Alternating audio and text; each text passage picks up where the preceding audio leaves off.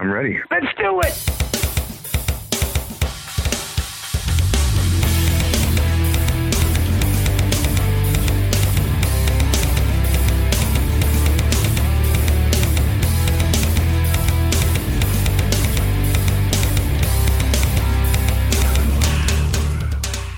Welcome, one and all, to episode 261 of the Mars Attacks podcast. I'm your host, Victor.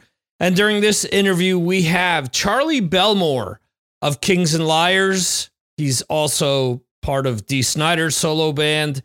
He's also part of Jamie Josta's solo band. George Corpse Grinder Fisher of Cannibal Corpse fame solo band. And he's also been part of Kingdom of Sorrow, which features Jamie Josta and Kirk Winstein of Crowbar and Down fame. So Charlie has an awesome pedigree, and this is his new album with his brother. And I got to tell you that, I went into it and I was like, well, what's this going to sound like? I was kind of unsure about it because this has happened to me a lot over the past few years where something is so good and you're like, you're waiting for the fall, you're waiting for something that you really like. And then the next thing that's presented to you to not come close to it. But I mean, as I get into the conversation with him, doesn't mean that you can't enjoy the stuff nonetheless. But, okay. So these last two Dee Snider albums have been great. It's been what I've wanted from Dee since that second Widowmaker album. I know that there are fans of Dee out there that no matter what he does, he loves. But I personally, this is just my opinion, I wasn't into the Broadway album. And I wasn't into the solo album that he released after, where he did We're Not Gonna Take It on Piano and had like a hole and stuff like that. I don't know. It wasn't the angry Dee that I want, and I get it. He wasn't in the right frame of mind, or he wasn't, in this case, he didn't have the help that he needed to give him music that built that fire in him more than anything to get him to where I wanted him to be. And I need to also say that outside of Charlie and Nick Belmore, bassist Christopher Taylor, Baudet, I guess is how you pronounce it. Baudet. I'm probably screwing that up, but anyway, he's the third component in the band. I didn't want to leave him out, but this is an awesome interview. I know I say that all the time, but this is a lot of fun. When you talk to someone who checks off a lot of boxes, you love the same music, you love sci-fi stuff, you love video games, and you love pro wrestling as well. I mean, these are all things that I'm extremely into. And then when you run into someone that you're not, not that I'm shy to ever say anything to someone, but you bring certain things up. It's like, holy shit, yeah. So I have this, or I have that, or whatever, or I've spoken to so-and-so, or I've seen that. You'll hear plenty of that during the video. Or during the audio. Jesus, I'm thinking of the fact that there's also a video version of this that you can check out on YouTube. This interview, as I will be mentioning later on during this, it is taken directly from the Signals from Mars live stream, which happens every Friday at 6 p.m. Eastern, 3 p.m. Pacific, 11 p.m. in the UK, and 12 a.m. Friday going into Saturday. For those of you that are in continental European, or in the continental European time zone, I should say. And we had people joining us from Australia. That's 8 a.m. for people that are on the Melbourne and Sydney coast. So just do the math if you're anywhere else in the world. But you're free to join us. You can throw questions at whoever we have on the show in the chat. Comment on different things as they're going on. Tonight we're going to have a Rush special featuring my patrons, which will be a lot of fun. And speaking of my patrons, Mr. Patron's Pick, Jeremy Weltman, is here to give us his pick for the week. And it's almost always a really good album. I kid, it's always something worth checking out. Here we go. Here's Jeremy Weltman with Patrons Pick.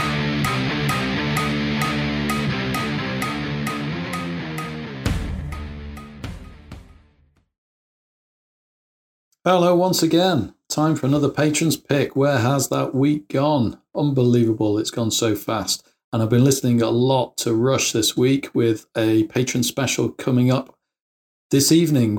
It'll be when Victor puts up this podcast, I guess.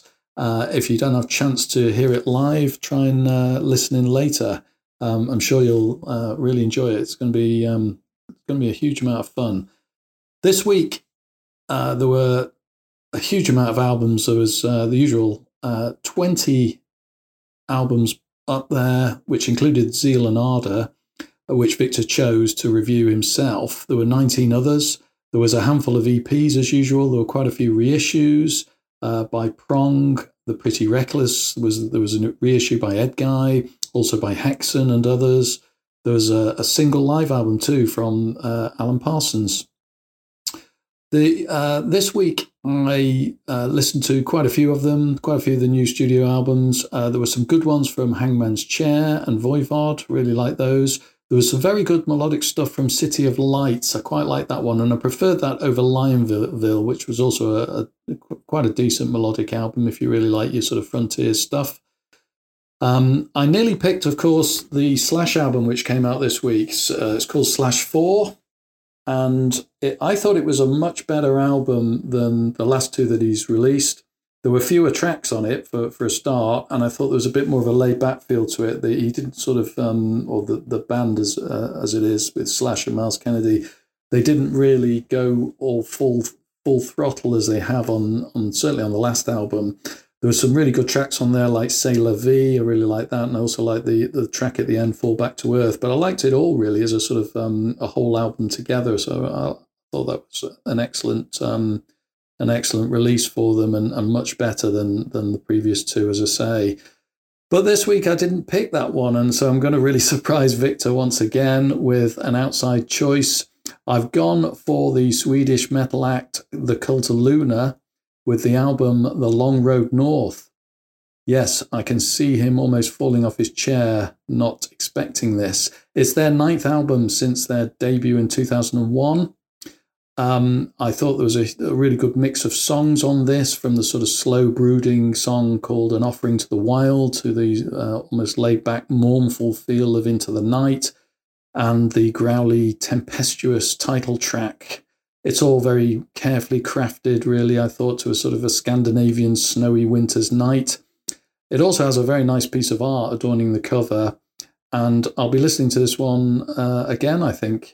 Really like this release by Cult of Luna. It's called The Long Road North, and this week it is Patron's Pick.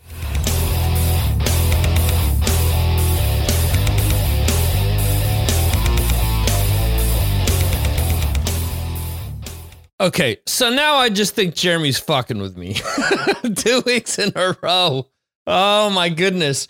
He did the Generation Kill last week, which I listened to. I actually got to listen to that today. It was absolutely great. And Cult of Luna, I guess I'll have to be checking that out. I haven't had time to check it out yet, but I'm not going to doubt his pick. He's been going outside of the box lately, and when he started saying Slash, I was like, oh, okay, yeah, I expect that. So I didn't fall out of my chair, Jeremy, but I said, wow. Oh, man, cool. This is what I love, hearing Jeremy's pick. And I usually record this part after his pick is usually the first thing that I record when I'm putting episodes together, because I want to make sure that it's a spontaneous reaction to what he's saying. I do want to thank Jeremy and the rest of my patrons, so let me just give a quick shout out to them. Let me go from oldest to newest. We have Steve Hoker. We have Jeremy, who just did the Patrons Pick. We have our Mike Jones. We have Mr. Brad Dahl, who was on last week's show from yargmetal.com. We have the Metal Dentist, Gabriel Ruiz. We have Chris Vaglio from the Chris and Amanda Show. We have Jose in Connecticut. We have Jerry from Long Island. Metal Dan, who hopefully we will have on here soon to talk about the Monsters of Rock cruise. We have Johan the metal chef / metal politician up in Sweden. We have Ed the Shred Ferguson. We have Anthony Mackie. We have Steven Saylor. And we have my brother Art. So there you go. I want to thank each and every one of you guys for all of your support. It is greatly appreciated. And I also want to thank the guys over at Clawhammer PR who helped set up this interview with Charlie. It was awesome. It was easy. And these guys are great. They rep a lot of different bands, a lot of different types of hard rock and metal bands. And it's kind of cool because with Patreon, as we've added more people to Patreon, I've been able to expand kind of the videos and things that I post, mostly videos. Ed Ferguson, for example, is a huge extreme metal fan. So there's a lot of Clawhammer stuff that I am posting on there. And a lot of people, just if you're wondering what I do on Patreon, I post videos. This week, there have been 3 videos per day. And essentially what happens is, whether I like the stuff or not, that I post just what's sent to me by labels and PR people. I post that to Patreon, and this diehard group of followers that I have then comment on pretty much all the videos. I mean, I realize some days there's a lot of content. Some days there could be like 6 videos. This week it's only 3 per day. So most of them have been getting comments. And then if people deem that a video is good enough, if the song itself is good enough to go on our Patreon or our patron playlist, then that's what we do. We have a master playlist, which has everything that's been voted on last year and this year. And we have we have 2 separate ones that are for 2021 and 2022. So if the patrons, I keep getting tongue-tied here. If the patrons enjoy the songs enough, then they go there. They go on that playlist. And, sometimes, like I said, there's things that I really don't care about, but I post because, hey, I'm not the only one in there. There's a bunch of other people that are there and their opinions are important to me. And shit, if you're a patron, I want to make sure that you're getting the exact experience that I want to get from other people's Patreon page. I've been signed up to other people's Patreon over the years, and yeah, you're paying $20 a month, and we'll give you 1 update per month, and it's like a 20-second update. To me, that kind of makes it seem like I'm not worthy, or I'm not worth it to them. They just want my money, but they don't give a damn if I'm pleased or not by the experience.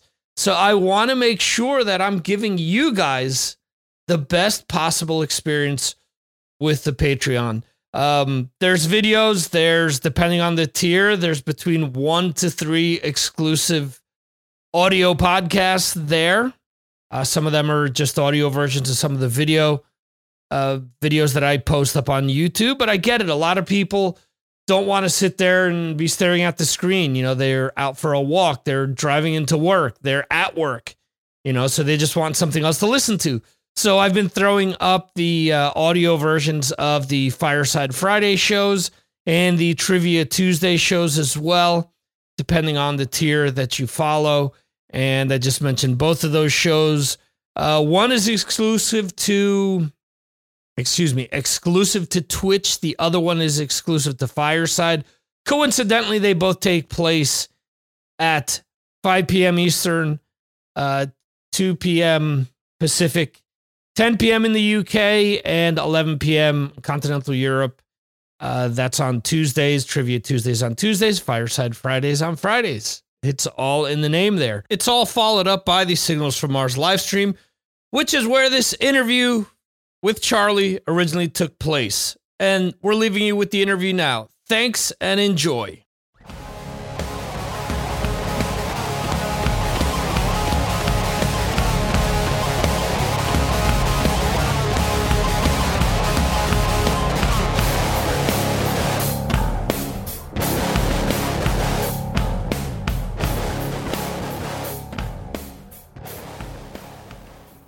Welcome, one and all, to the February 11th edition of the Signals from Mars live stream, brought to you by the Mars Attacks podcast.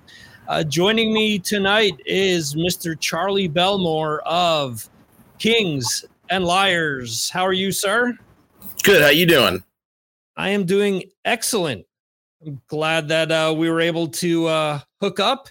I got a chance to listen to the album, and awesome. Not now. It's funny because you hear a lot of people talk about, I got to listen to the album today. No, the album was sent to me. I've been listening to it for a few weeks. I've been sharing it on my Patreon page, been getting good feedback from people. And, I see the comments that you guys make on social media and whatnot. And I thought it was really cool that when I went to your Facebook, it said that the band was for fans of the Black Album, Dehumanizer, Dirt, yep, Bad Motorfinger, and about 95 other random bands in a blender. And yep. That jumped out at me. When you say Dehumanizer, are you referring to the Black Sabbath album? Of course. I believe that's their best album. The reason why I say that is because Dehumanizer is my second all-time favorite album, and I believe it is their best album as well. Well, there you go. The album to me, is just crushing, heavy. What else is there not to like about that? And then it's funny because I read Iommi's book, and he kind of craps on the mix on that album. And I've always thought that Vinny's massive drums on that, to me, take that album to another level, and just the overall massive sound of the album take to another level to where they hadn't been before. Yeah, I love that drumming because it's just so, it's almost uncomfortable. There's so much space. There's that line that some people say, oh, well, it's really about the notes he's not playing, but that's actually him. Sometimes there's so much space between some of that stuff, and you're just like, wow, it sounds like if he was playing more, it would sound uncomfortable. It's perfect. Yeah, I don't think he gets enough credit. Obviously a lot of people give Bill Ward a lot of props, but I don't think Vinny gets enough credit for being the player that he is, how he rides the ride cymbal very heavily when he's playing. I think a lot of doom metal bands, actually, the drummers follow what Vinny did more than what Bill did, because Bill was more of a jazz drummer, was a little bit more, I don't want to say focused, but he was all over the place, whereas Vinny was just a pummeling machine that, as you're saying, there's that emptiness there where it breathes, but every note that he's hitting counts. Oh yeah. I just love the idea of, a lot of drummers, if they're going bass, snare, the hi-hat is going the whole time. And he's just he's only hitting on each note. And in a lot of people's hands, it would sound almost, like a beginner kind of thing, but he does it with such class, and then he'll do a fill or something, and you're like, oh no, this guy can destroy you if you wanted to. This is his choice. It slowly goes and goes. And when I was little, literally the first song I ever heard off that record, I was born in 81. So the first song I ever heard off that record was Time Machine, because it was on the fucking Wayne's World soundtrack. and as I got older and really just got into stuff, at some point, that record would just pop up and disappear and pop up and disappear. And I always dug that record. And Kings and Liars was always just this fun kind of project band. And I had members kind of coming in and out. But since the second show, a million years ago, our bass player, Chris Baudet, has been in the band, and I've known Chris since we were 14. And our drummer at the time, who was not my brother, was just having trouble sitting behind us, trying to fill in what we were doing. And we were just okay, you're going to start playing like Vinny Appice on, and then we really just started pushing the whole Dehumanizer thing. And like, I always loved those riffs. And then when we started like trying to learn how to work with a new drummer and using that album as inspiration, like I just loved it more and more and more. And it's just so awesome. I love it. Yeah, I've gotten to interview Vinny a bunch of times, and I'm a drummer myself, so it's always a thrill to speak to him. One of the most disheartening stories I've ever had somebody tell me was that when they did the last album, the Heaven and Hell album, The Devil You Know, yeah, he wanted to play, he wanted to do different fills and some different things, and he wasn't allowed to do it. He basically says that Tony Iommi said, "These are my demos. Oh. You need to play what I did on the demos. And if you can't do that, we'll find someone else." He said, much like we moved on from Bill when we did those 3 tracks on the greatest hits, moved to you, we could find somebody else that'd be willing to step in for you as well. And he said, "All right, well, if I have to do that, then I'll do it." So that's what he did. He pretty much, mimicked what was on Tony Iommi's original demos. It was kind of sucked hearing that, Yeah, that's a little bit of a bum out, but I mean, those that album was good.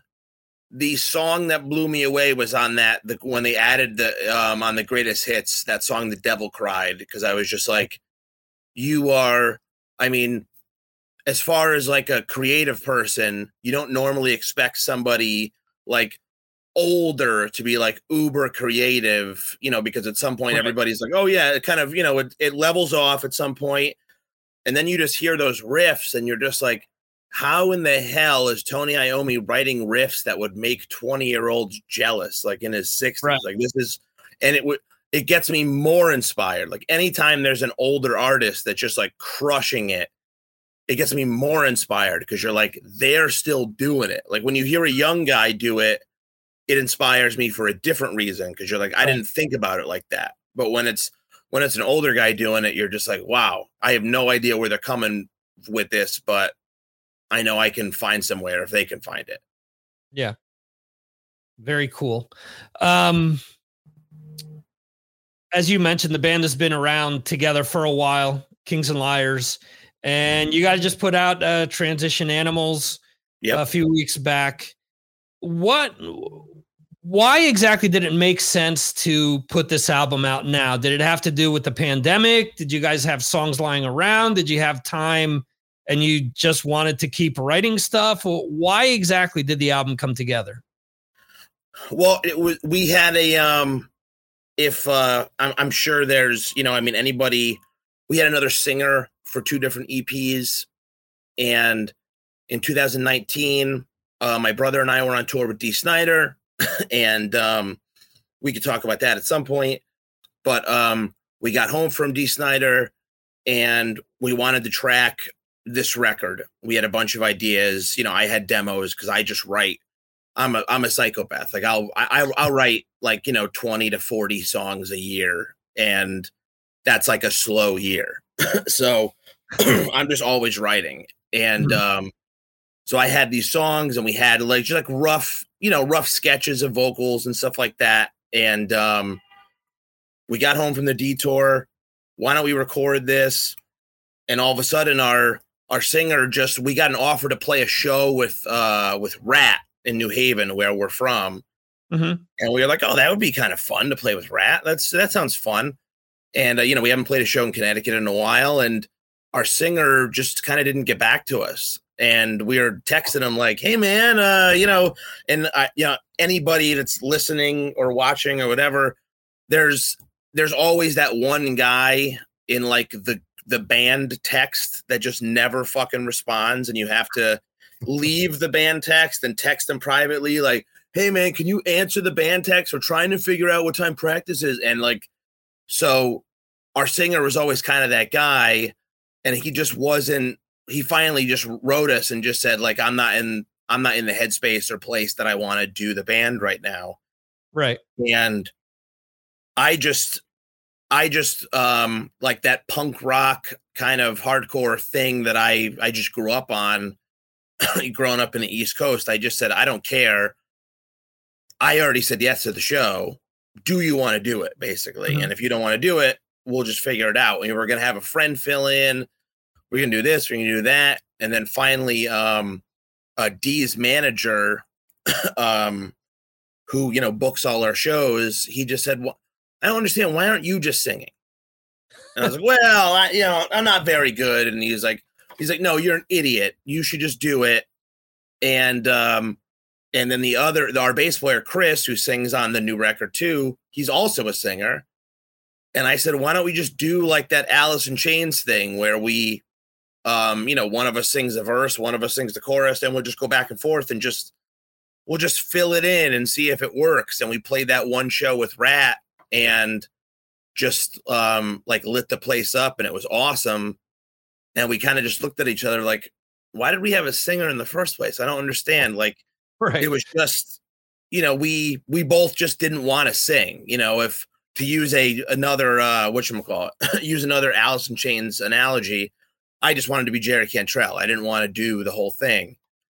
And, but the moment we were playing together, my brother, myself, and Chris on bass, we've been playing in various projects since we were little kids, and we never really played just as us three. And it just made so much sense. We were like, all right, let's do this. My baby was born January 2nd, 2020. And we are planning, once the baby's moving around, I'll start coming down and we'll finish these vocals. I'll write more lyrics, blah, blah, blah.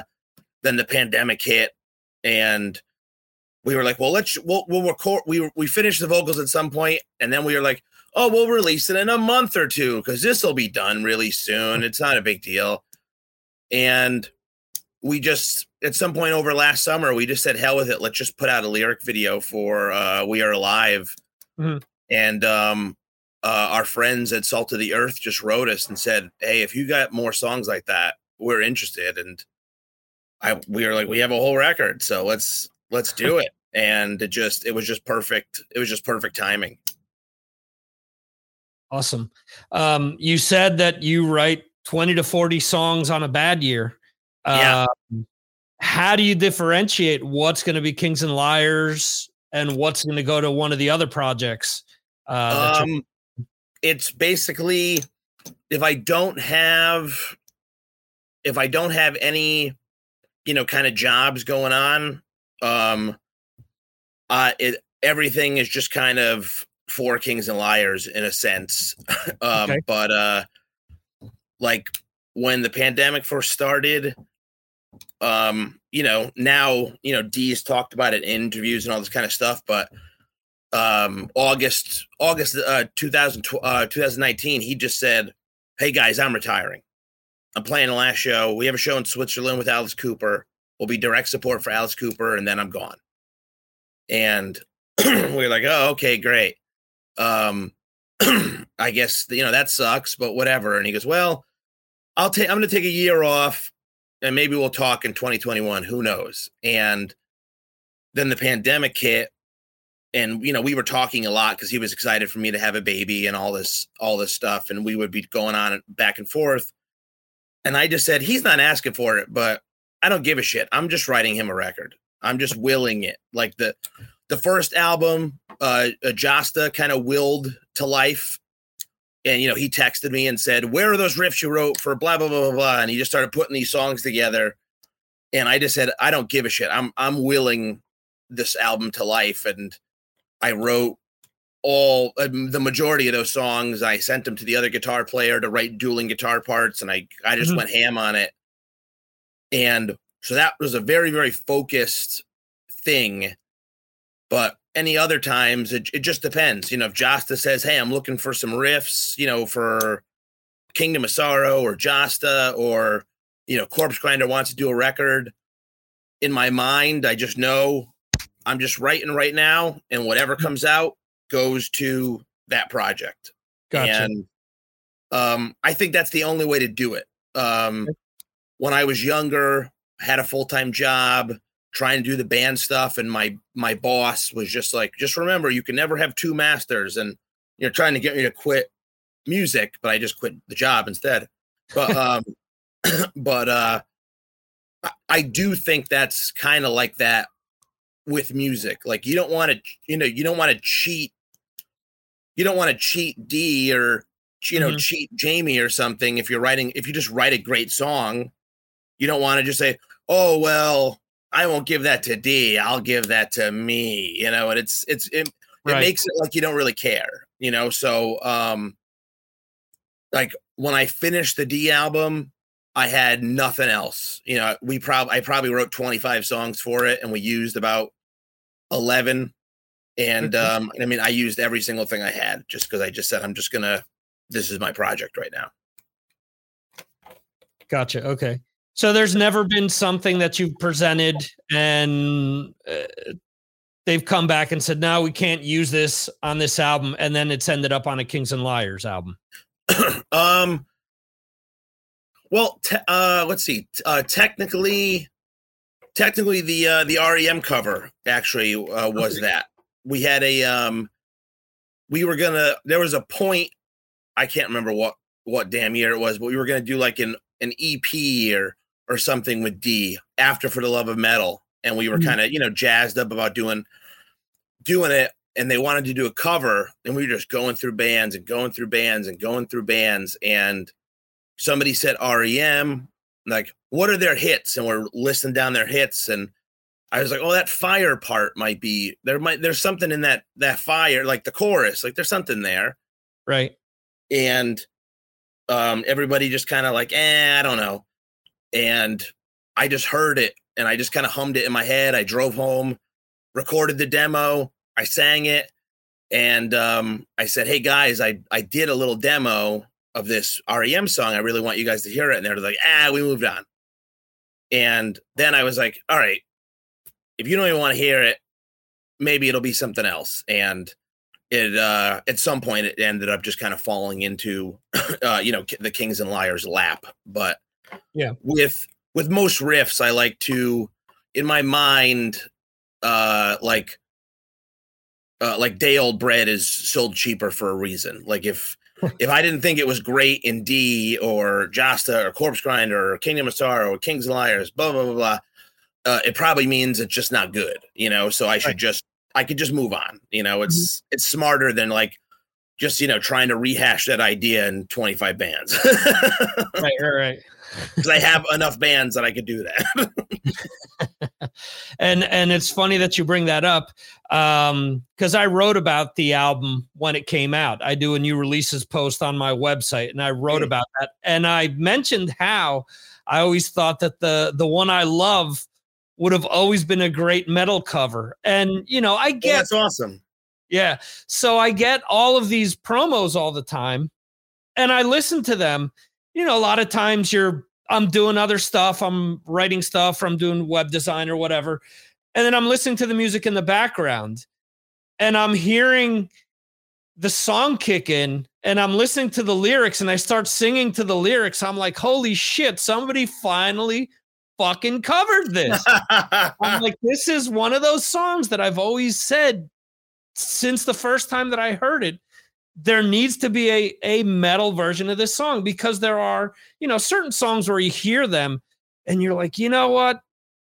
This can be easily like transferred over. Or you hear like a lot of times, like I'll hear like a pop singer who's got like a ridiculous voice. And I'm like, you know what? They need to do a fucking metal album, because it could totally take advantage of the range that they have, not just the cookie cutter shit that they're doing at the moment. So when I heard that, I was like, yes, this is a song that I always thought would be great. So I think it's awesome that you guys did it. Yeah. And the other thing too is that it is a hit of theirs, but it wasn't like you guys did Losing My Religion or something that like you're hearing 1,000,001 times on the radio anyway. So it's going to be a throwaway because no one's going to listen to it. So this way you guys it is a hit, but it's a deeper hit.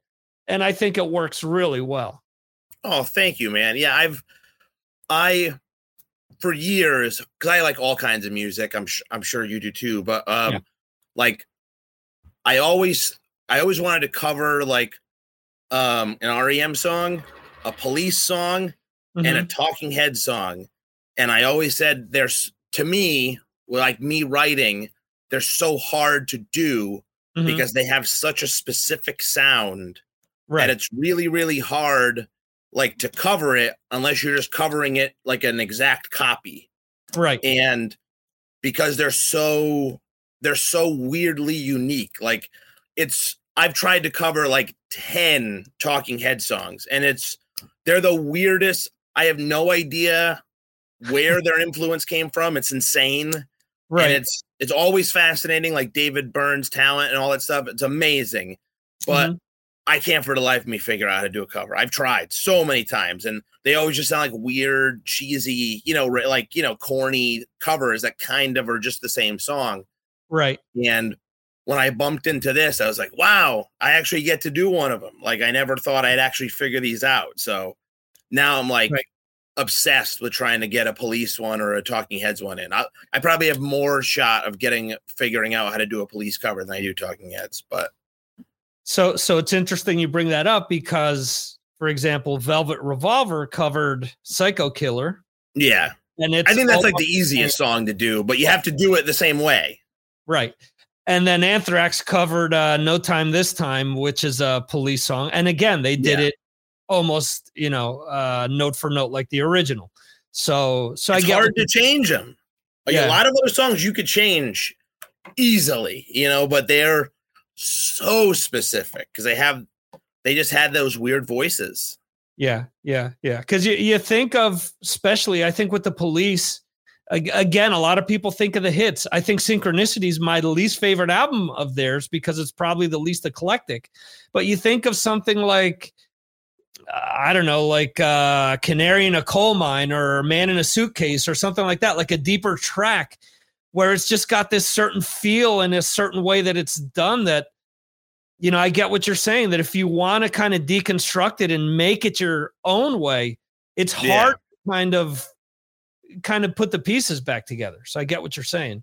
Yeah, it's definitely a trip, but I love that you actually dug that song. That's so cool that you were like, that should be a metal song. Absolutely. How difficult is it to have your brother as a producer?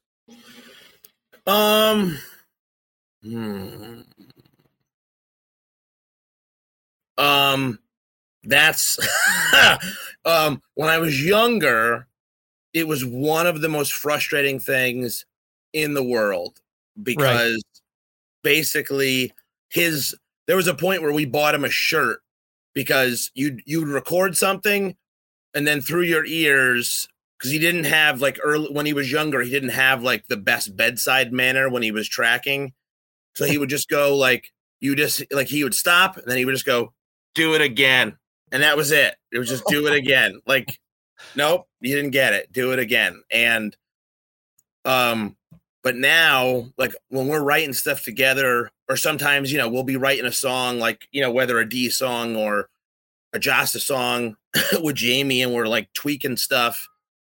And if we're all in the same room, like I might just say a random thing to my brother because we have a short, like we've got a dialogue that nobody else understands because we're brothers. And I'm like, oh, what if we did, what if we did an Anthrax part over this thing? And Nikki's like, oh, right. And then he like makes a new channel and I start doing this thing. And Jamie will be like, the hell are you guys talking about? It doesn't sound like Anthrax. And we're like, don't worry about it. It makes sense. In our brains, it makes sense. And it's just like, it's this little thing. And, but we have such we have such a close relationship. And when we were kids, our parents just said, like, if you guys are fighting, you can't be in the band. And besides like slight little arguments, like it's pretty goddamn easy. I mean, we're definitely more of a, like an Eddie and Alex and a Vinny and Dime than we are the guys from fucking Oasis. You know what I mean?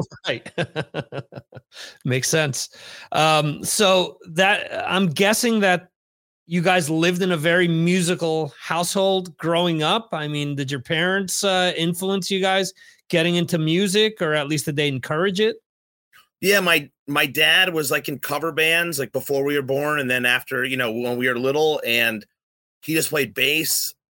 and they would practice in our house, you know, so we'd like be at the top of the stairs, like looking down into the basement, like what are those men, you know, what are those men downstairs doing? Like they're making all this noise. And I had asked my dad at like, I think 9 or something. I just said, listen, will you teach me how to play bass? And he said, no, I would do a bad job. So, cause somebody just taught me by ear. So I would just teach you by ear. I'm going to send you to a teacher and you're going to learn guitar. And in my mind, I was like crushed because I was like, well, this is going to take forever, you know? And I was just angry. But he just always encouraged us. And, like when we were little, you know, we're like 15 or whatever, like for Christmas, I got a Gibson Flying V. My brother got this gorgeous drum set, like, you know, like just like Lars, a fucking 9-piece, like white Tama drum set, like the whole thing. Right. And like, we didn't know when we were little, but when we like later in life, we were told like, you know, even though it wasn't like the nicest Lars drum set, it was like, whatever, you know, $1,000 or something. And my guitar was 800 or whatever.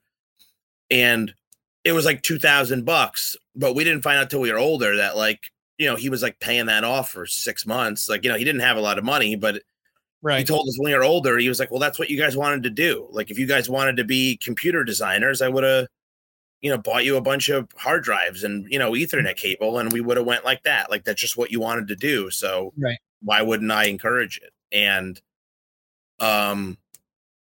it's, he's always, they were always very, very cool.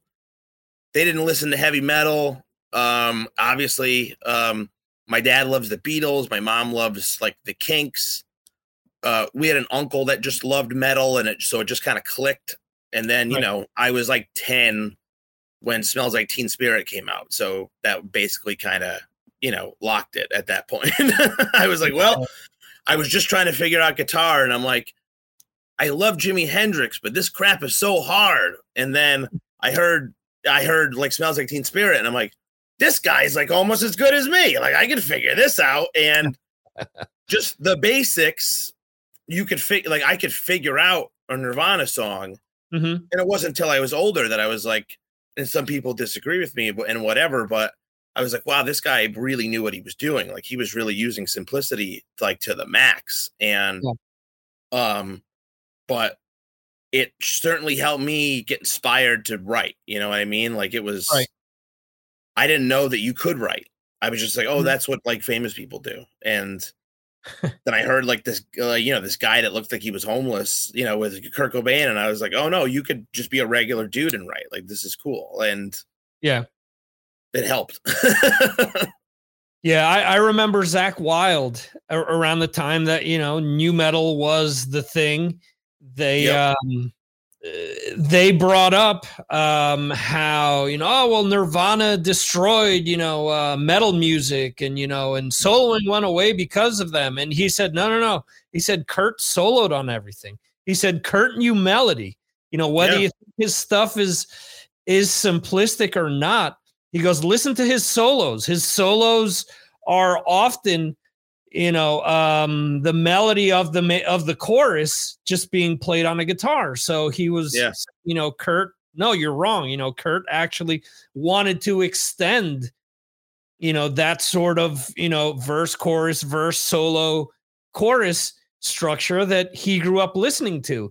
And I remember, you know, I saw that Zakk had said it in a few different interviews. So to your point, I think for as much crap as they got, I do think that it helped, you know, get a lot of people into picking up instruments. And then later on, you know, like yourself, everyone channels different things and goes off in different directions. So, and my brother, it's a shame he doesn't like to do interviews because he doesn't like to talk and stuff like that. But he likes to be the silent type.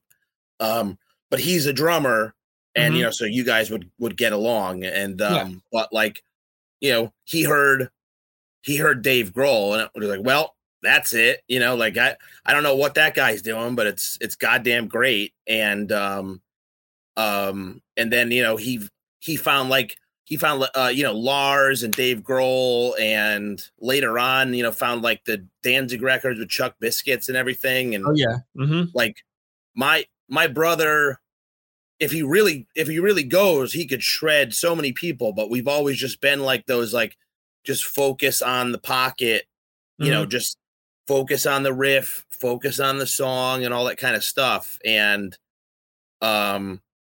it's, I don't know, all that stuff from the early 90s, like, totally just got me. And it's very, very true what they say about, like, it's like that right around that period, like, it all just clicks with you, and like, I've heard a lot of people say, like, oh, I hate the Black Album, and I hate Reload, and I hate Sound of White Noise, and they're like a fan of mine on my Facebook page, and I'm like, well, how can you hate those and like For the Love of Metal and Leave a Scar? Because I could literally write down where I took some of those ideas from on those very albums, and they're like, well, I didn't know all that, and you're like, yeah, it's the influence comes from wherever it comes from, like it's important.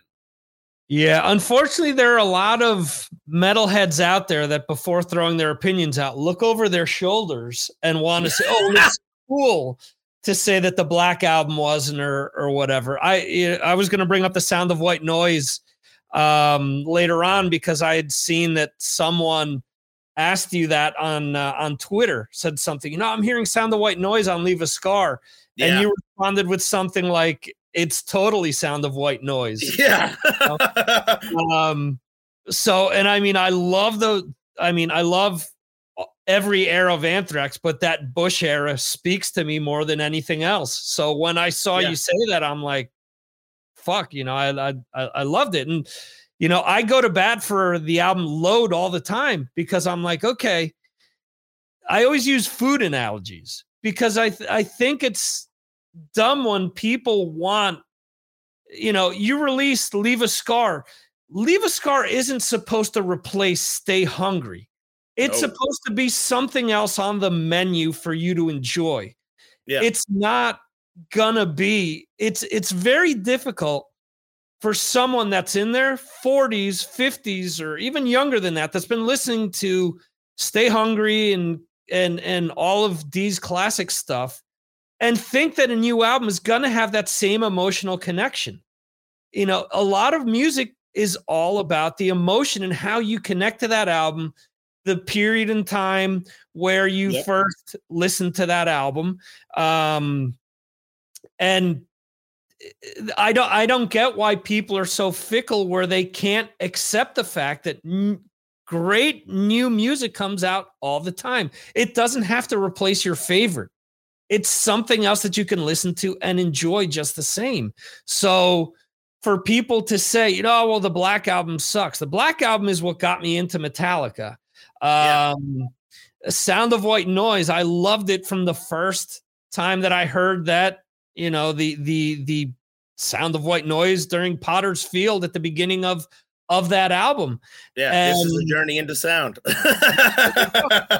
So, I mean, I always, there's so many people, especially in the metal world, drummers or not drummers, they will, they'll always talk shit about Lars Ulrich. I mean, it's like heavy metal's favorite pastime is to talk shit to Lars Ulrich. And I always say, go to a Metallica show, or just, I'm going to turn on the radio right now, and then you air drum his fills, and they can air drum them immediately. And I said, that's priceless. Mm-hmm. He's doing a fucking drum fill, and the entire world knows what it is. Mm-hmm. How are you not? You can't touch that. I'm sorry. Like, it's at the end of the day, you're like, it's the simplest thing in the world, but we all know it. Like, that's untouchable. Like, it's so important. If the music can live forever, I mean, it's a work of art at that point. Yeah. The Lars argument to me has always been bullshit. And I actually posted something about this on my Patreon recently, I should say, because as a drummer, I still remember trying out for a covers band. and being told, well, who are your biggest influences? I said, well, Charlie Benante is probably my biggest influence. I can't play exactly like him, but he writes a lot of the music, and, he does a lot more than just drum on the stuff. And I was told, oh, well, drummers don't write good music. I'm like, to say this. And the whole Lars thing, Lars has written or arranged every Metallica song except for 2. Now, for as much people want to say, oh, well, he's not the best drummer in the Big Four, he's not the best this, he's not the best that, it's all revisionist history, because he's also not trying to be. Right. It's not. You don't have to be the best drummer. Like Phil Rudd is not on stage with AC/DC just like, oh, I'm gonna fucking wreck everybody tonight. And it's like, no, he's going to end your life with a 4/4 beat. And like, I won't say names, but there's a lot of technical drummers that are in famous bands that couldn't play AC/DC. Yes. And let's be honest, that's important. That's important to be able to do. Like, you can't. I'm hearing what you're doing, and I know for a fact you cannot play a 4/4 beat if I paid you. Yeah. Well, I had. I was interviewing a band at the rehearsal thing once, at their rehearsal place, and the drummer or the guitarist was just jamming some stuff, and I said, "Oh, can I jam along with you?" Yeah, no problem. Hey, you sound like that guy from Rage Against the Machine, what you were playing. I go, well, I probably sound more like John Bonham, who is the guy that. Yeah. And I had somebody tell me, oh, well, that's not difficult to play. You're not using double bass. You're not doing this. You're not doing that. I said, yeah, okay. So you can kick my ass doing, playing at 220 beats per minute. I said, but all this shit is all carbon copy now. There's so many people that it's like an Olympic event. Oh, well, let's see how many notes we can fit in this song, instead of servicing the song and getting the best thing into the song. I still remember there was an exchange on Twitter a few years ago between Mike Portnoy and Matt Sorum. Yeah. And he said, why do you play the same fill every so many bars in Don't Cry? And he responded with November Rain. November Rain. Go. The whole song. Yeah. Almost that whole record, I think he does that fill. Right. And he says, well, first of all, I was an employee and I was playing what I was told to be played. And he said, second of all, in 100 years, people are going to remember Ringo Starr, Charlie Watts, John Bonham, and a few other players. He said, no one's going to give a shit if you could hit a splash cymbal every 8 notes. Yep. So, and then Portnoy responded with something like, good point. And that was the end of the conversation. Unfortunately, sometimes, and yeah, there's a lot of fucking ridiculous players out there, but we've also gotten to the point where a lot of these guys are studio players, and then live, they're not playing the shit live, because I've seen a lot of quote unquote big name players, and I've been playing since 83. I've never once seen somebody play and not seen a bass drum head move. And the other thing too is a band that's about to go out on tour. They're so well known for being technically proficient players. And I saw them in concert and it was all fucking recorded. I'm like, are you kidding me? And these guys are known for being like the biggest shred masters ever to come out of, the biggest power metal band ever. And they're recorded. We were at a festival. We walked away when we saw this. We saw that the song had ended and they were still playing and we were right in front of the stage. What the fuck? We, obviously we played many, many festivals with D, so I'm not throwing any particular band under the bus, and I never would, because, whatever. Everybody wants to do their thing. They can do their thing. But D's guy, his road manager that's always on the road with us, always laughs because, we'll do all the monitors and we set up all the guitars and everything. And the sound guy or the monitor guy's like, "Oh, are you guys running any tracks?" And we did, my brother and I just had this disgusted look, like, tracks? What? We're not running tracks. Right. who's running tracks here? Like this is a fucking metal festival. And he's just like, you'd be surprised. And you're just like, all right, well, don't ask me again because I'm not running tracks here. Yeah. Yeah, absolutely. Getting back to Transition Animals, now that you've worked with D, with Jasta, with all these big name legendary players, did that put more pressure on you with this album to say, hey, you know what? People are going to say these are the guys that are playing behind these people. So we have to kind of live up to that name as well.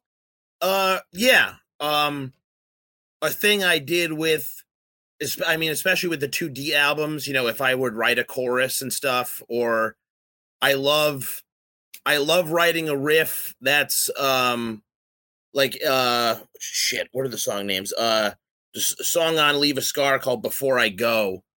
Mm-hmm. And it's kind of like an Ozzy-esque kind of groove in the verses. And then it's like this big radio chorus kind of deal. And then in the middle of the song, it's just like a hardcore breakdown. And my brother, my brother will always say this. He says this with a lot of the King songs too. He's just like, oh, this part's too heavy for that song. And I'm just like, no. Just let's just see how it goes. And then, D writes vocals to it. And since there's a little melody over the vocals, and then I do a solo, and I'm like, all right, I just slipped like a hardcore riff into a song that we want to put on the radio. And I love writing riffs that are too heavy for what I'm trying to do. And I love writing like choruses that are like too melodic for the genre. So that's a thing that I do in everything. And when we really went through the Kings and Liar stuff, I just said, we do have to go as hard as possible on these songs to make sure, like, Hang On for Dear Life, like the opening song. I remember my brother just saying, this verse riff is too heavy, and the chorus is like, it's just 4 chords and it's too basic. And I was like, well, let's just figure out all the notes, you know? Right. And then I figure out all the notes, and everything magically is okay. And because I'm just like, listen, I like writing. I mean, I grew up listening to the Beatles and the Kinks in the car every goddamn day with my parents. And it's like, I want to write those choruses and then just like have a riff that sounds like it could be from, whether it's Metallica or Slayer or Hatebreed or Botch or Dissolved or whatever, any kind of hardcore or metal band. I want those in there too, because it's everything I do. I want all those riffs. And I definitely tried to push as hard as I could. I wanted the choruses to be like the best choruses that I've ever done so far. And I definitely feel we accomplished that as a team, which is pretty cool. Yeah. Okay. You're obviously from Connecticut as Jasta. Yep. How did you first connect with him? We're just a couple years younger than him, but we had a local hardcore band. We were playing shows. We met him outside of a club one day, and we were just kind of shooting the breeze with him. And he just had this epiphany, and he goes, you're those kids with the nice gear. Cause I just had a Marshall half stack, but it was nicer than like a Half on Fire crate half stack that all the other bands did. And I was like, yeah. And you have the nice drum set too, right? And I'm like, yeah. And he said, listen, if you want to open one of our shows, cause he used to book shows everywhere. Right. And it was, it wasn't a Hatebreed show. It was just a show of his. And he said, there's a band coming down from upstate New York or from, New Jersey, one time Brazil. And he just said, if they could use your stuff, you could open the show. Mm-hmm. And we just started doing that. And then at some point it was like, hey, that other band's going to open and you guys will play second. And it was just that for years. And then, he blew up and like went crazy with Hatebreed and Headbangers Ball and all that stuff. And he was looking for he was looking for a studio to do like an ESPN record. Like they were asking artists to do like these backing track things for ESPN, and I think Zach Wilde had one too, and a bunch of other people. And they asked us, and he was like, I need a studio. And one of my friends just said, "Oh, the guys that used to be in my band, it was the singer." And he's like, "Oh, Nicky and Charlie, the Belmore brothers, have a studio." And we just went in there and just started working with them, and basically convinced him that we were good. He wanted to do a band where he just played like Hatebreed songs out of Barricade, essentially, originally. Right. And he's like, I think I'm going to write my own. I'm not sure. And we did like a bunch of hardcore covers and all that kind of stuff. And we just put a band together and we played. And then at some point it was, hey, why don't you guys hang out and we'll write this record? And, but it was kind of just hard work and hustle. I mean, he was like, oh, these guys just don't stop. And they always put in, the best effort possible. And so I want to work with these guys. Cool. So I'm assuming that Gargantuan Soul has used your equipment at one point or the other. No, we've opened for Gargantua Soul before, but they were a little bit earlier than us. So they had their own thing. They had bigger stuff. Yeah. And real quickly, my one time that I've seen Hatebreed, again, Jasta made a lasting impression on me because the band on before them at this festival was Journey. Oh, wow. And he came out and said it. He said, or no, was it Journey? Well, no, Journey was two bands before. It was either Machine Head or Marilyn Manson was on before them. But anyway, he came out. The most confusing show I've ever heard. Wow. Journey and Marilyn Manson. Yeah. Oh, well. Wow. He actually said, and it was true. He said, fucking Journey came out and kicked everyone's ass because they didn't play any ballads. They just came out and played all just like more rocking songs. They kind of figured out who they were playing for. And he was like, thanks to those guys, thanks to this band. So it was like really cool. You could tell he was like a real fan who, was just glad to be there and check all these bands out. He is an insane fan. He called me one time and he was like, "What are you doing tomorrow?" And I wasn't doing anything. And he was like, "I have 2 tickets to the Sirius XM Apollo Metallica show. Like, whatever, 5th row or some shit. Right. Do you want to come?" And I was like, "Yeah, of course I do. They're my favorite band." And we're sitting in the same row as Howard Stern. Like we're right there. Like we're like 6 people away from Howard Stern and Ralph and all the guys on that show. Right. And he whatchamacallit, Master of Puppets comes on, and right before the harmony kicks in, the middle section, the quiet part, he was just like, "It's okay if you cry. It's okay if you cry. This is the greatest day of my life." And he was just screaming. He was so excited. And he was like a little kid. He was just having a blast. And you're like, I like that he is where he is, but he could just still go to a show and make jokes and just be into the songs like he's 15 years old. And that's how you're supposed to see a show. Yeah. Yeah, absolutely.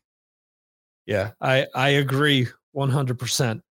I tried to get him on to talk about the Misfits once and we just couldn't line that up, but yeah. So how did you go from working with him to working with D? Because obviously, there's all this like urban legend behind it that Jasta approached D to work on material. But from there, how did you guys become the guys that were gonna work on that? Was that the plan the entire time, or did definitely, I'm not sure. They had a podcast. They talked about it. The line that D said was, you write it, and I'll sing it, because he didn't trust himself, because it was the same thing that like he told you all those years ago. Mhm. I'm not angry anymore. I don't know how to write this. And the second record, Leave a Scar, he did write, which was cool. But he was like, I don't know how to write this, so you do it. My brother and I were in a band called Toxic Holocaust. I played guitar, he played drums. Mhm. We were playing a show with Venom Inc. In New York, and Jamie called me and said, "Hey, a while ago you sent me this demo called American Made.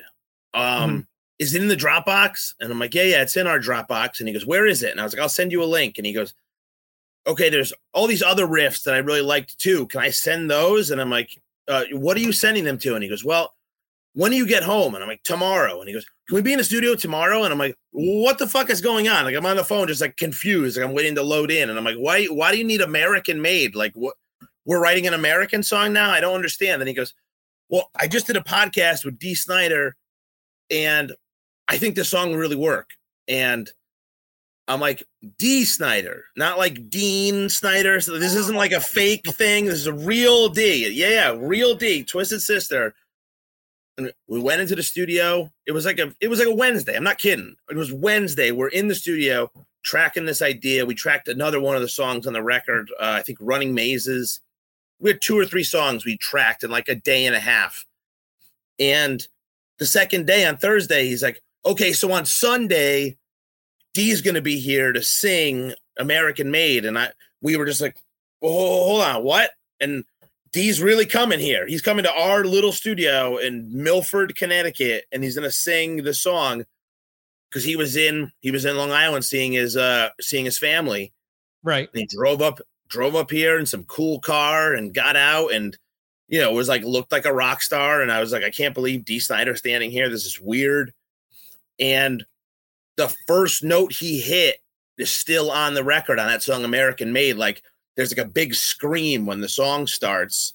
And that was the first thing he did. And we didn't know he was going to do it. He just hit it. And it was so goddamn cool. And we finished the song after 20 minutes, him doing a couple takes. Like, it was uncomfortably fast, like how quick he worked.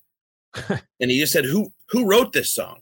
And Jamie said, "Oh, Charlie wrote this whole thing. He wrote the lyrics, he wrote the music, everything. We worked on the middle part together, but it's all Charlie." And he's like, "Charlie, this is incredible. This is incredible." And we got the record deal with like that and like one other song, and then just wrote the whole thing. Had contributors, bring stuff in as well. And since we already wrote, we had a bunch of ideas that we wrote with Jamie or that I had written. So we're like, yeah, I'll just play all the guitars and bass, and Nikki will play the drums. And we just assumed like he had a band. So we just assumed that the band would just learn it. And we would just go back to touring with Toxic Holocaust, playing punk rock shows. And he called me, Dee called me randomly. I didn't even know he had my number. And he was like, "Hey, Dee Snider, how are you? And I want you to join the band, and I want you to be the musical director and build me the band. And I know you have a tour with Toxic in August, but the record comes out in July, and I want you and Nikki there, and I'll find a fill-in for the show in August, and then you guys are it after that." And I remember the random road that I was driving on. He was like, "Yeah, it would just be easier. I mean, you have such a style with your hands and stuff. I just want you in the band. It would just be better." And it was just one of those like, what the hell is happening right now kind of moments. Like, you just don't realize, like, I wrote multiple songs in like 2 days, and then a rock star showed up at my brother's studio. And now it's like 6 months later, and he's asking me to join his band. Like, I don't even know what the hell's happening, but it was just a complete whirlwind. At what time did that pinch me moment like wear off? Has it worn off? I mean, is there a point where you become like comfortable with that whole situation? No, I'm just like a 10-year-old on stage. Like, when I play with him, it's just so great. Right. The biggest pinch me moment was our first rehearsal. Like, I had been like drilling the band for like 6 weeks, like before D showed up. And then we went to this big like rock and roll rehearsal studio, and we're jamming, and we get to Burn in Hell. Mm-hmm. And again, I'm born in 1981. I need to stress that. And we're playing and playing, and the quiet part, and D's singing, and then like the music kicks in, and I don't kick in. And he says, stop. He goes, Charlie, you missed that part. And I was like, yeah, I know. Don't ask why. Just do it again. And he goes, well, now I want to know why. I was like, well, my whole world was just like melting down in my brain because I was like waiting for like Pee-wee and Godzilla to come through. Right. Because I was having this like childhood explosion of like, I'm playing with this dude right now.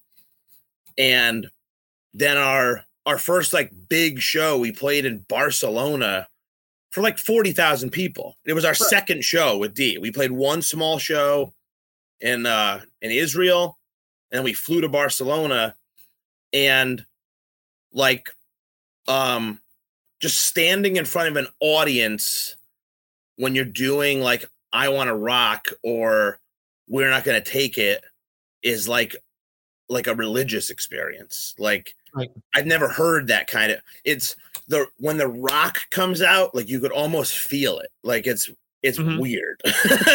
Like it just rock. And you're like, oh my God, like how is there like that so many people just doing it? And that show on For the Love of Metal, we had a song called Become the Storm. Mm-hmm. And there's like woes in the chorus. And during the second run through the chorus, the audience is singing the woes. Like they figured it out in the first chorus, and they're singing the woes to a new song. And like D's singing with his mic, and he comes over and looks at me, and he pulls the mic away and goes, oh shit. And then just runs back over. Like, and all of a sudden he was a little kid. And I was like, I love that. Like he can still just enjoy music and just have a goddamn blast up there. And it's just great, but it never, sometimes you're like, oh, we got to rehearse, and then we got to fly to the show. And you got to do all this stuff. Cause a lot of times we just do one-offs with D. So sometimes it feels like, oh, this is kind of annoying. And then like you show up to the show and you're like, all right, we're playing a show. And then when D gets there, it's all gone because you're like, no, I'm playing with D Snider. Like it's still the best fucking day. Cause right. I don't care. Like I would fight people.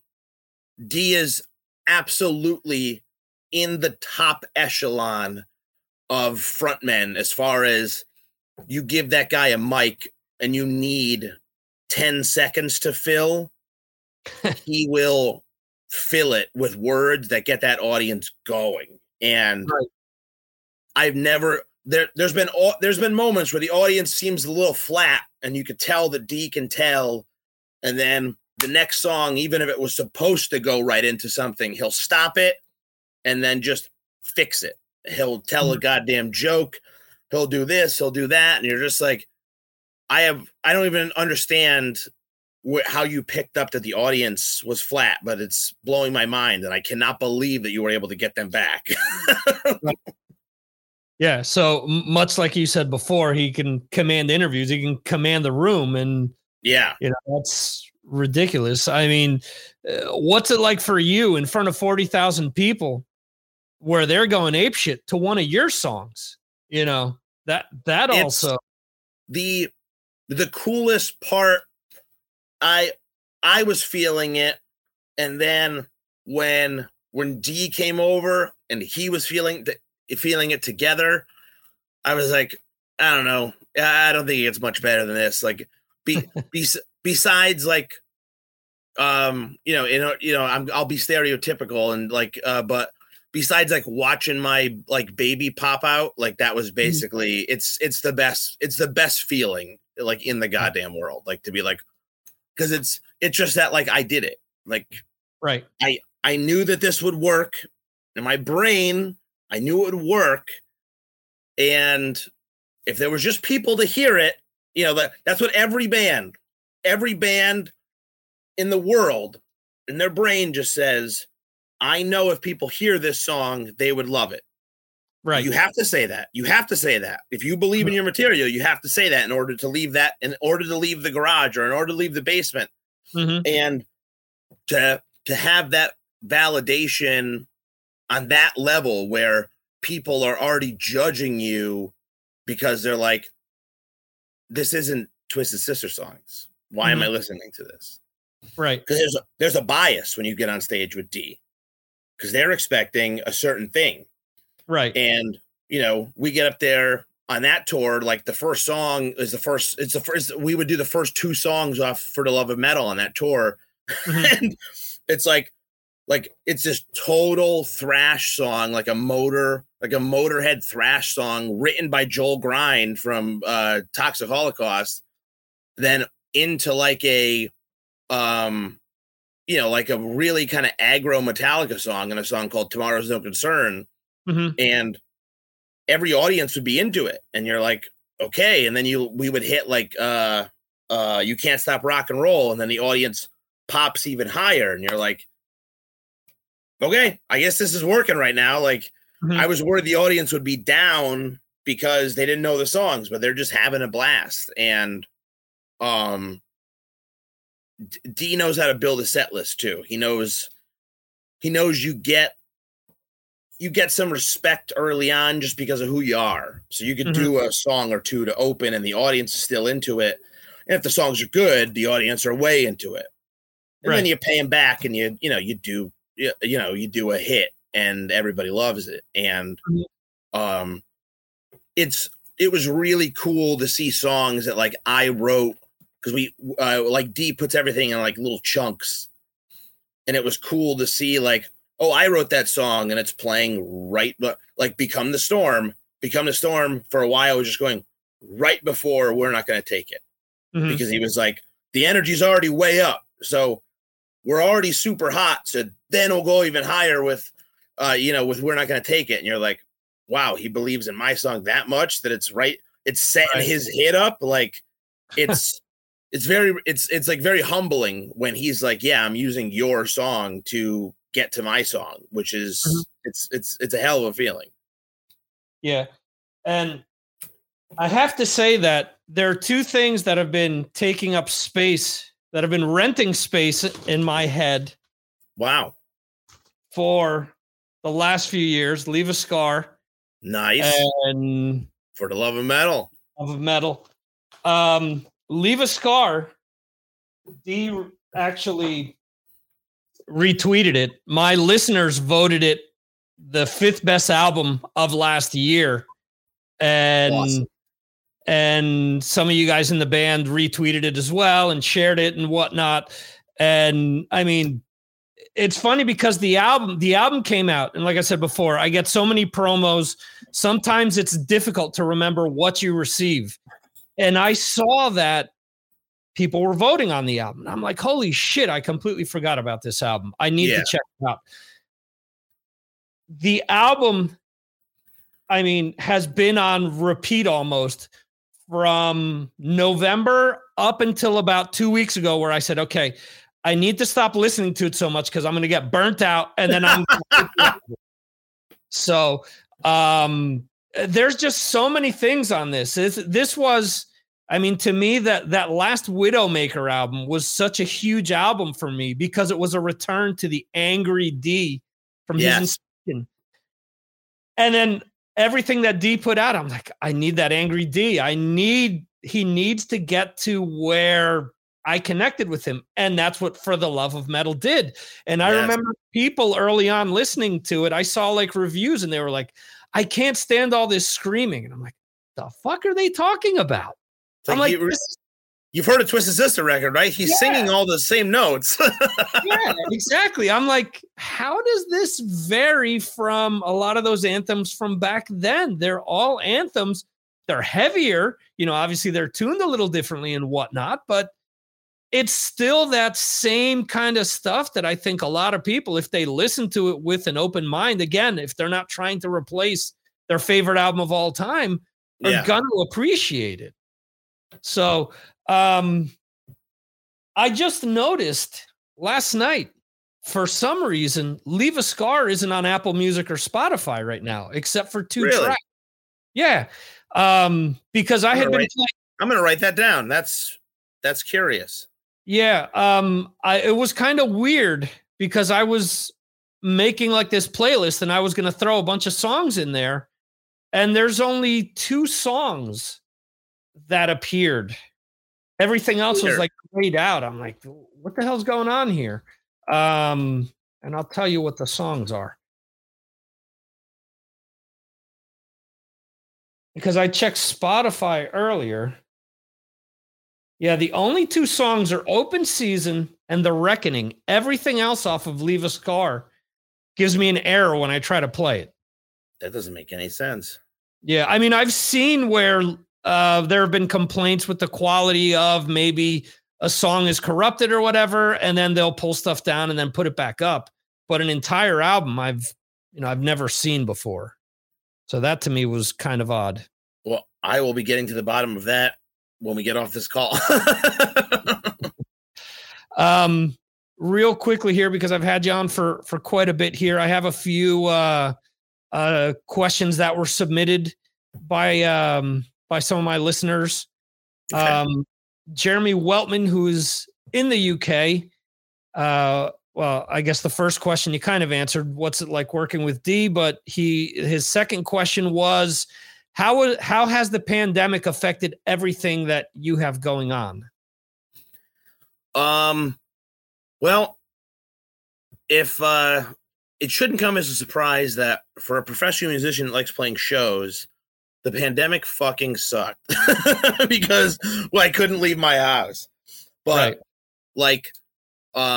at the end of the first year of the goddamn pandemic, like at the end of 2020, Dee called me and just said, how you doing? What's going on? How's the baby?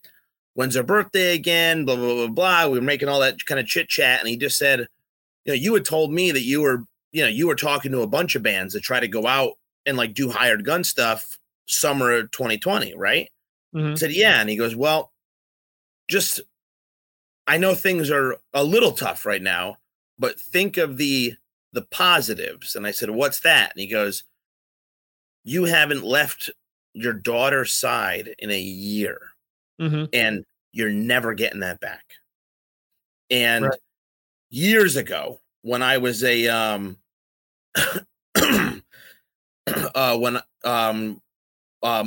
I told Josta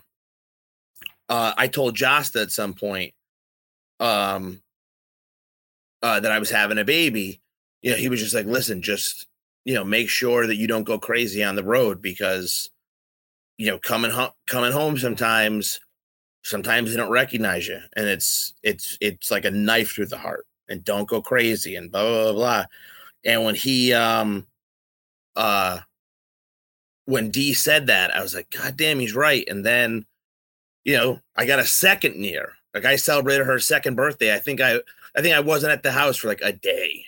And I'm like, all right, well, you have to, Dee said it. He's like, yeah, you just got to look on the bright side. There's a lot of bad stuff, but you're still here and you got to hang out with the baby. And I'm just like, well, you know what?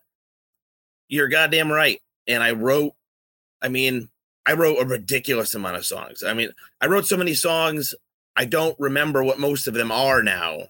And I literally have a pad right here that I'm going through this weekend to try to catalog them, to be like, what band would this even work for? Because I don't remember.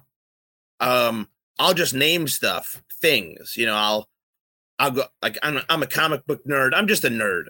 And, I'll just be like, all right, I need something to name a bunch of songs off of. So I'll be like, all right, well, whatever. Like, I'll name everything after a bunch of video games today. Like, the next 20 riffs I write, they'll just be video games. But then when you go back a year later, you're like, is Metroid a ballad or is it a hard rock song? And you're like, I have to open this session because I didn't make a file of it. And then you're like, well, what kind of music is Zelda? Oh, Jesus Christ. And then it just takes forever to go through everything. But Right. I wrote so much goddamn music. Now I gotta work through it and figure it out. Right. And his last question is, what's the reason behind the name Transition Animals? Well, obviously, before I told you, the band was in a, we had a singer, the singer disappeared, and we figured it out.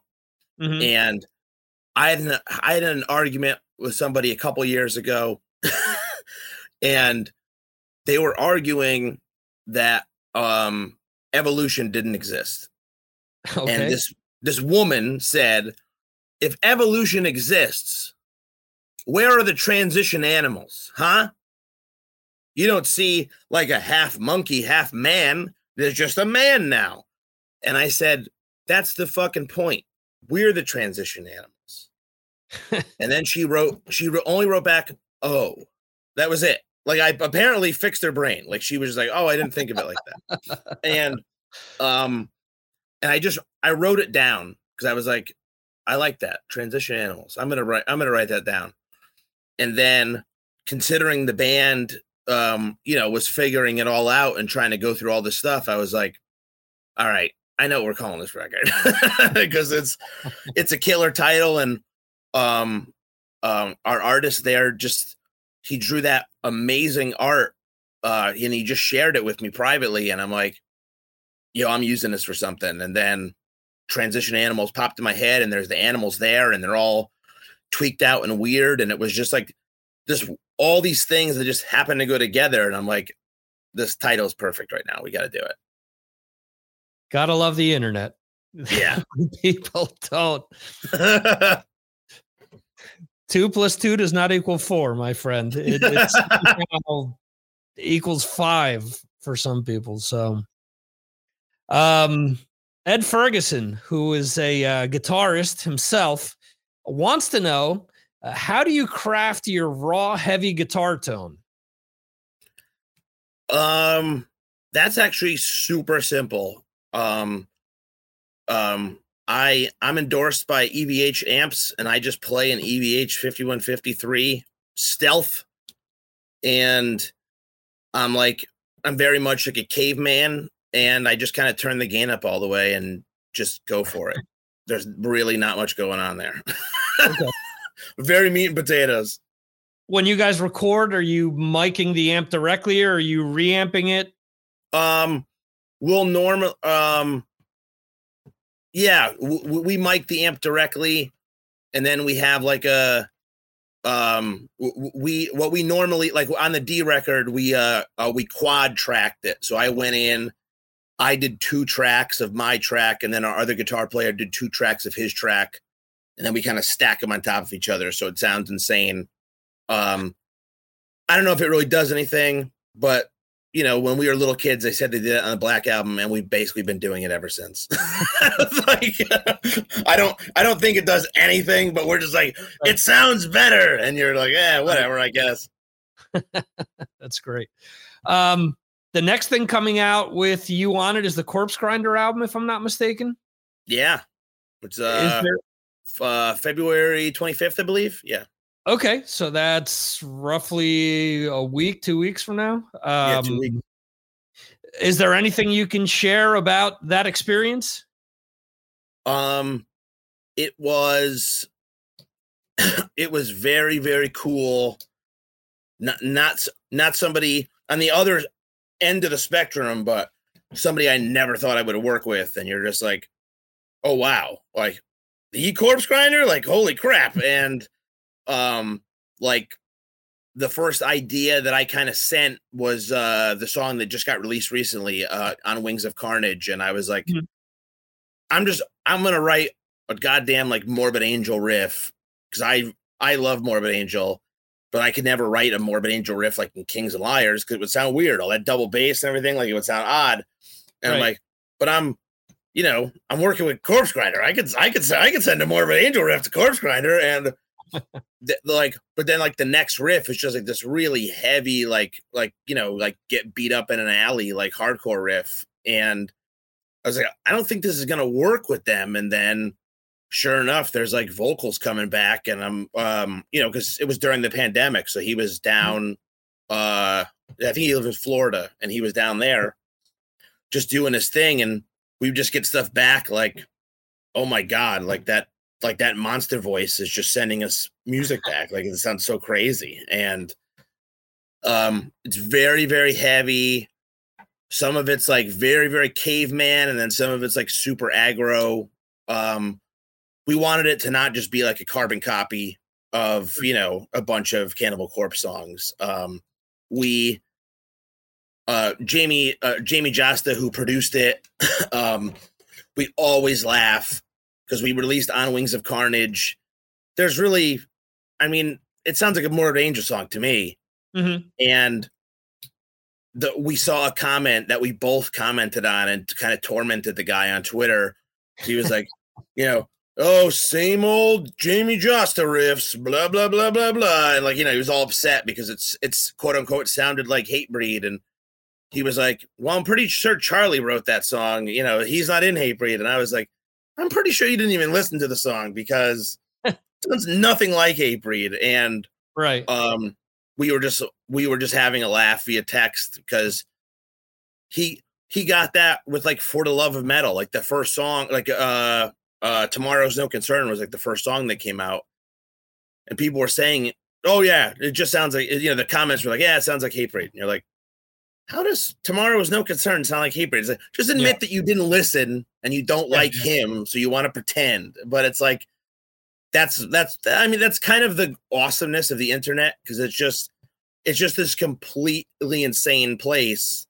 But like, if it disappeared tomorrow, all the music is still there, and everybody's still singing along. So it's cool. Like, it's fun to hear wacky comments because you just can't take them seriously. Like, as long as you don't take them seriously, like I've like, when the video for one of the D videos came out, and I have a shaved head and I'm wearing like a vest in the video, and somebody's like, oh, I didn't know Stone Cold Steve Austin plays music now. And I'm just like, and I was like, well, I guess I'll take that as a compliment, because he's kind of jacked up, I guess. I was like, I'm just taking it as a compliment. I don't care what he was trying to say.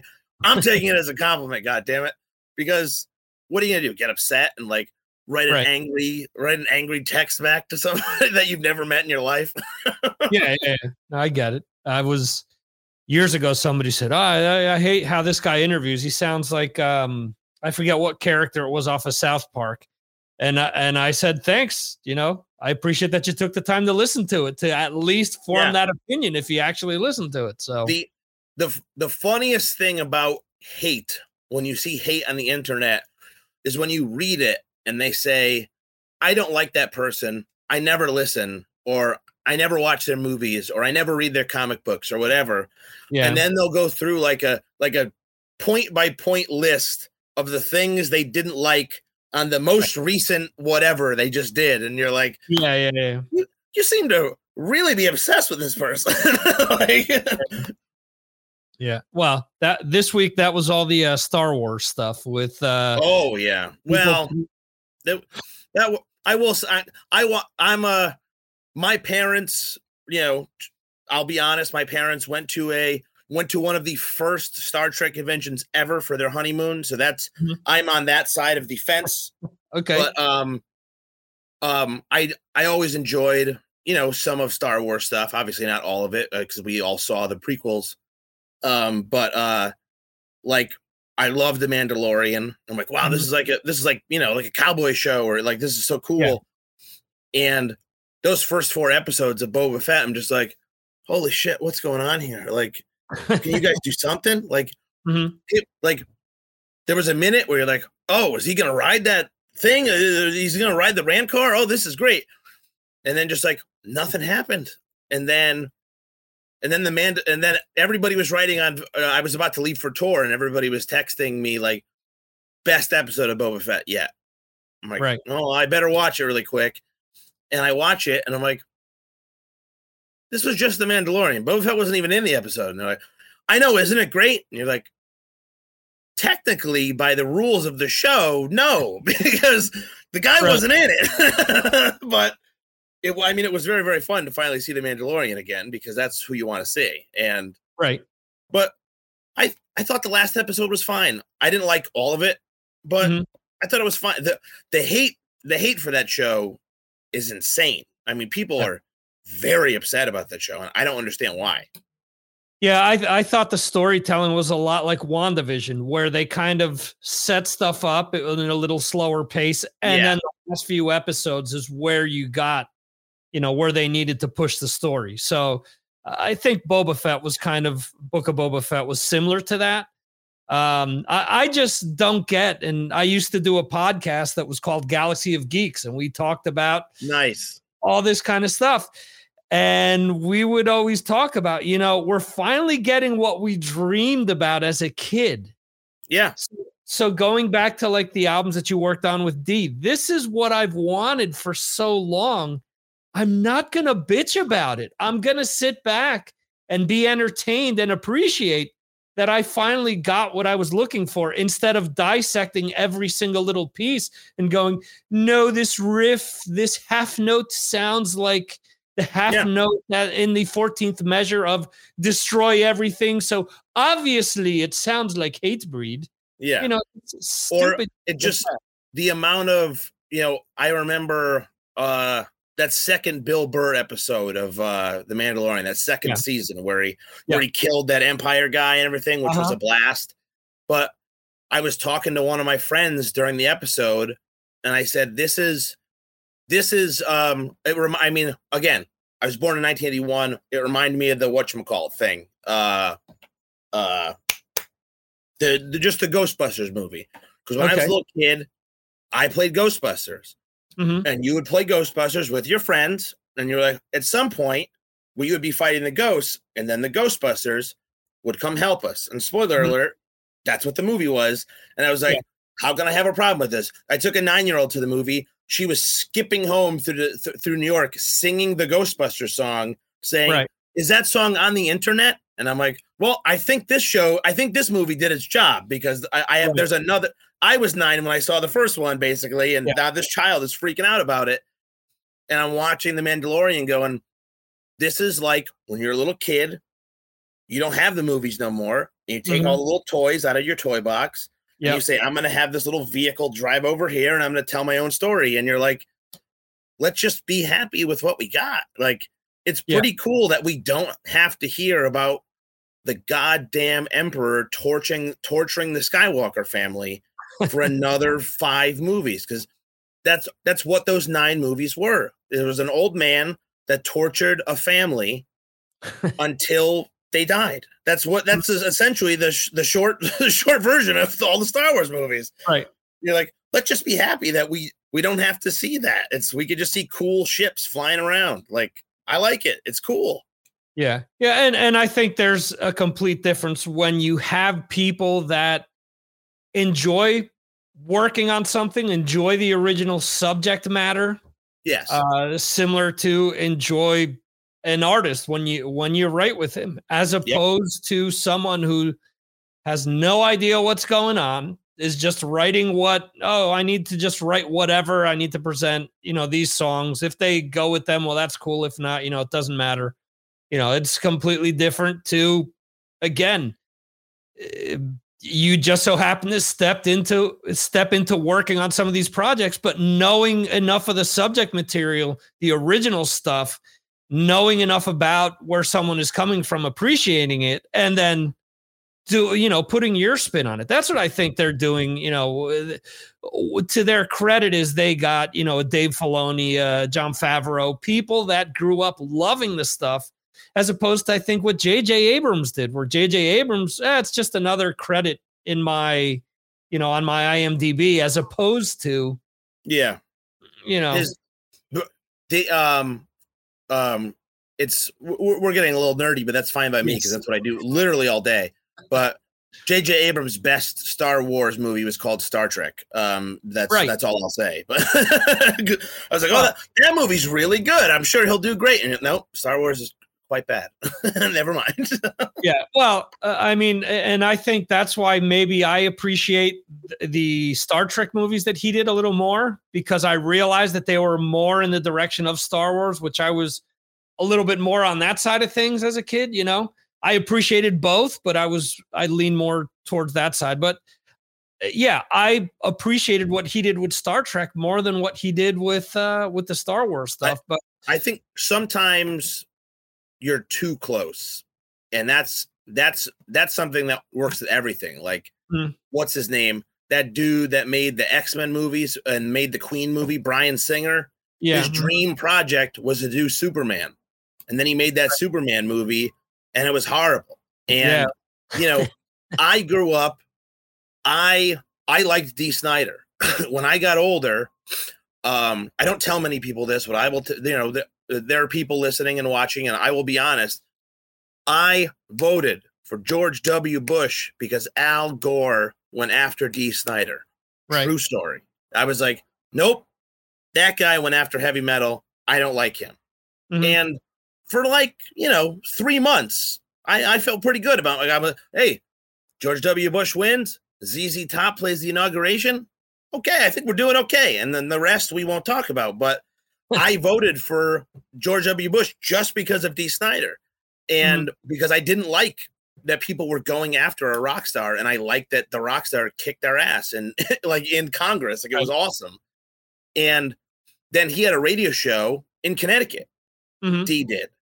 And so I was connected with Dee. But then at some point, he was to me, he was like a radio guy. And I was more connected to him as a person than I was as a musician, because I was, I grew up and I detached a little bit.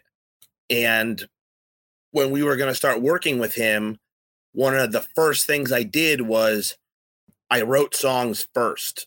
And then after I wrote 4 or 5 songs, then I went back and I listened to Under the Blade and Stay Hungry. And I was just going through pieces or listening to a whole album on a run, because I wanted to make sure that my stuff came out first before I was trying to regurgitate his stuff, because that's always the worst. Anytime you hear and when bands try to do it, when some of those bands try to work with Rick Rubin and it kind of falls flat because they're trying to find that thing again, and it doesn't always work.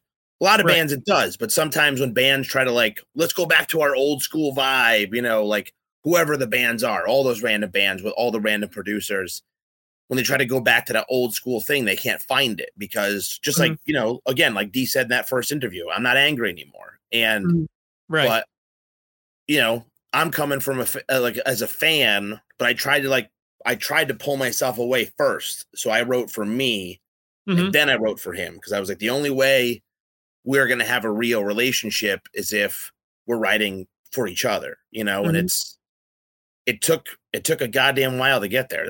But I'm more proud of Leave a Scar than I am For the Love of Metal. And I just keep praying that we'll get to go play some shows. I hope so as well. I think if people that are watching this or listening to this live or the replays, if you haven't checked out Leave a Scar or For the Love of Metal, check them out. I mean, if you're into, again, what D4, it's worth it. And all the different things that you've mentioned that are sprinkled in along the way, if you're into any of the other bands that we've been talking about, I mean, it just makes sense to check it out. So, as you put it on or as the band has put it on their Facebook page, if people want to buy your shit and put the most, I always ask people this, where can people go to buy the Kings and Liars album and make sure that you get the most amount of money when picking the album up? Where should they go? That would be Bandcamp. Okay. Bandcamp is, besides that little fee to Bandcamp, it's always the band. If you like a band and they're on Bandcamp, that's where you should be downloading the record. Okay. And for people that want the physical copy, the first physical copy, Physical copy you'd get on saltoftheearthrecords.com. We have vinyl and CDs, and they're selling like hotcakes, so definitely pick them up quick. Okay. Are the vinyls available on Bandcamp as well, or no? Just the vinyls are on Salt of the Earth. Okay. Just making sure. Okay. Where should people go to keep up with the band or anything else that you have going on? You could go to Kings and Liars on Instagram and on Facebook, and then for anything else, it's just Charlie Belmore, Facebook, Charlie Belmore, Instagram. I basically just post a whole lot of pictures of all of my guitars, and people keep asking me to show more pictures of the same guitars constantly because they're all nerds, and I get annoyed, and then I realize like, oh no, you used to buy guitar magazines and like, hold the piece of paper up and like stare and be like, what is that? Like a cut, or did they do that on purpose? And so I'm like, all right, well, they're just being nerds like I am, so I can't fault them for that. And last question: were you the one that had the exchange with Bubba Ray Dudley on Twitter? Yes, I was. Okay, because I saw that and I'm like, hey, Bubba actually responds to someone. Yeah, I saw one of my buddies, a wrestler up here in the Northeast, named Ron Zombie. He got permission from Rob to use that name. Okay. But Ron's friends with Bubba, and we played a show. I think it was the Killthrax tour. Josta did. Okay. And Josta, it was, Anthrax, Killswitch Engage, and Josta did some of the shows. Mm-hmm. And I'm sitting there jamming. I see my buddy Ron, and he's pointing like over his shoulder. I'm like, the fuck's he pointing at? And there's, I'm a giant wrestling fan since I was a kid. And there's Bubba Ray Dudley's just standing there looking at me. And I'm like, what the hell? And like, I ran down, like once I finished playing, like I didn't even pack my stuff up. And I'm just like, talking to him, and he was the coolest dude. And then, 4 or 5 years later, I'm just playing a show in Florida randomly. Yeah. And 10 feet away from me, almost in the same spot on my side of the stage, I'm just like, in this sea of like, of people, I just see like, he's a foot taller than everybody else. And I'm like, oh, there's Bubba Ray Dudley again. And I'm like, that can't be him. And I just kept saying like, there's no way that's him. Right. Like, why would he be here? It's so weird for him to be here. Right. And I was like, I got to tweet him to see. And then sure enough, I was like, oh shit, I should have went and found him. Yeah. Another guy that's a massive metalhead. So that's awesome. Yeah, he is. Yeah. Cool. So, music, video games, geek stuff, wrestling. I mean, we could probably go on another 6 to 8 hours, but I've had you for enough already. I appreciate you spending all of this time with me tonight. If you ever want to come back on to promote anything, the door is wide open. If you just want to come back on to talk music or any other subject, the door is open. Absolutely. Thank you so much. I appreciate you having me on, and I was unsure how long I'd be on because I was, our PR guy hooked us up, and I was so busy. I had my whole family after tour, everybody was sick this week. So I didn't have any time to research it. And I'm like, I don't know if this is a 5-minute thing or an hour. And then I was like, oh, thank God, he's fucking cool. So I was just like, I told my chick, I was like, I don't know how long this interview is, but we'll have dinner after, so don't worry about it. And I'm very, very glad to have done this interview. And I'm very glad that I was able to find somebody on Earth that also liked the 7th episode of the Boba Fett show because all of my friends are stupid. So it's very glad to also meet one of those. And it's wonderful to meet somebody else that loves Dehumanizer because I get a lot of rolling eyes when I say that. Please, from beginning to end. Well, again, last thing before we wrap up here. I have the vinyl reissue that they put out in 2008. Mm-hmm. And they turned all of Vinny's drums down. It sucks. It's terrible. Like yeah. I will say one thing that in addition to that, the Ronnie James Dio tribute record. I think you could just look us up, but Josta, we did a version of Buried Alive. Yes. Yeah. Okay. Josta fucking, I'm still blown away to this day. He worked his ass off. He hits those notes. Like, you know, he's working. And I was like, you hit the notes, so we should probably do this live. And he was like, you could go fuck yourself. I'm never doing this live. But he does it. My brother very much pays homage to Vinny, and I just worshipped at the altar of Tony. It's definitely a serious cover you would probably enjoy. Yeah, it's one of the best covers off of that album. Thank you, man. Yeah. No doubt. Outside of it being off of Dehumanizer, it was one of the things where I was like, all right, I want to hear Josta do this. I go, this is one of my favorite songs of all time. You know, I want to hear this. And then just hearing the heaviness that you guys put behind that, I'm like, all right, this is going in the playlist. So it's one of those, it's one of the songs that I still listen to off of that tribute album. So that's awesome to hear, man. See that? You've been renting space in my head for years and I didn't even know it. Well, thank you for having me on, man. I really appreciate it. Awesome. Yeah. Thank you. And hope to catch up with you in the future, sir. Damn right. Thank you. All right. Awesome. Bye. All right, guys. How awesome was that? That was Charlie Belmore of Josta, Dee Snider's band, Corpse Grinder, and Kings and Liars. Check the album out. It is really cool. I think you guys will enjoy it. He summarized and categorized everything great. It was fun. I mean, that's, again, one of the longest interviews that I've done on here. And it's a tribute to having a lot of stuff in common with Charlie and just being able to have a regular conversation. So I want to thank everyone who was here tonight.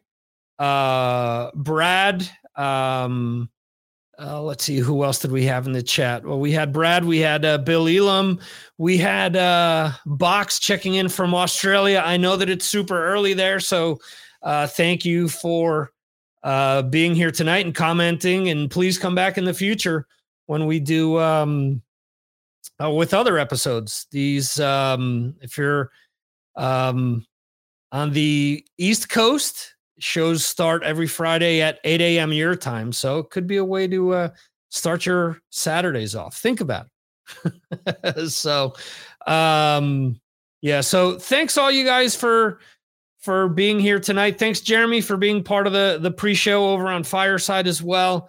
It's been awesome. And yeah, we'll see you next week where I will have my patrons here. We will be having our Rush discussion after months of Johan campaigning to have this done. We will be talking Rush next week. So if you're a Rush fan or know anyone who's a huge Rush fan, I'm sure you guys will enjoy our discussion. On that note, I will leave you guys and I will see you next time right here on the Signals from Mars live stream, brought to you by the Mars Attacks podcast. And if you are listening to the podcast or watching the replay, thank you for taking time out of your day for doing so. As I always say, I know that there are a million other things that you could be doing right now, but I appreciate that you decided to spend this time with me. So thank you. We will see you next time.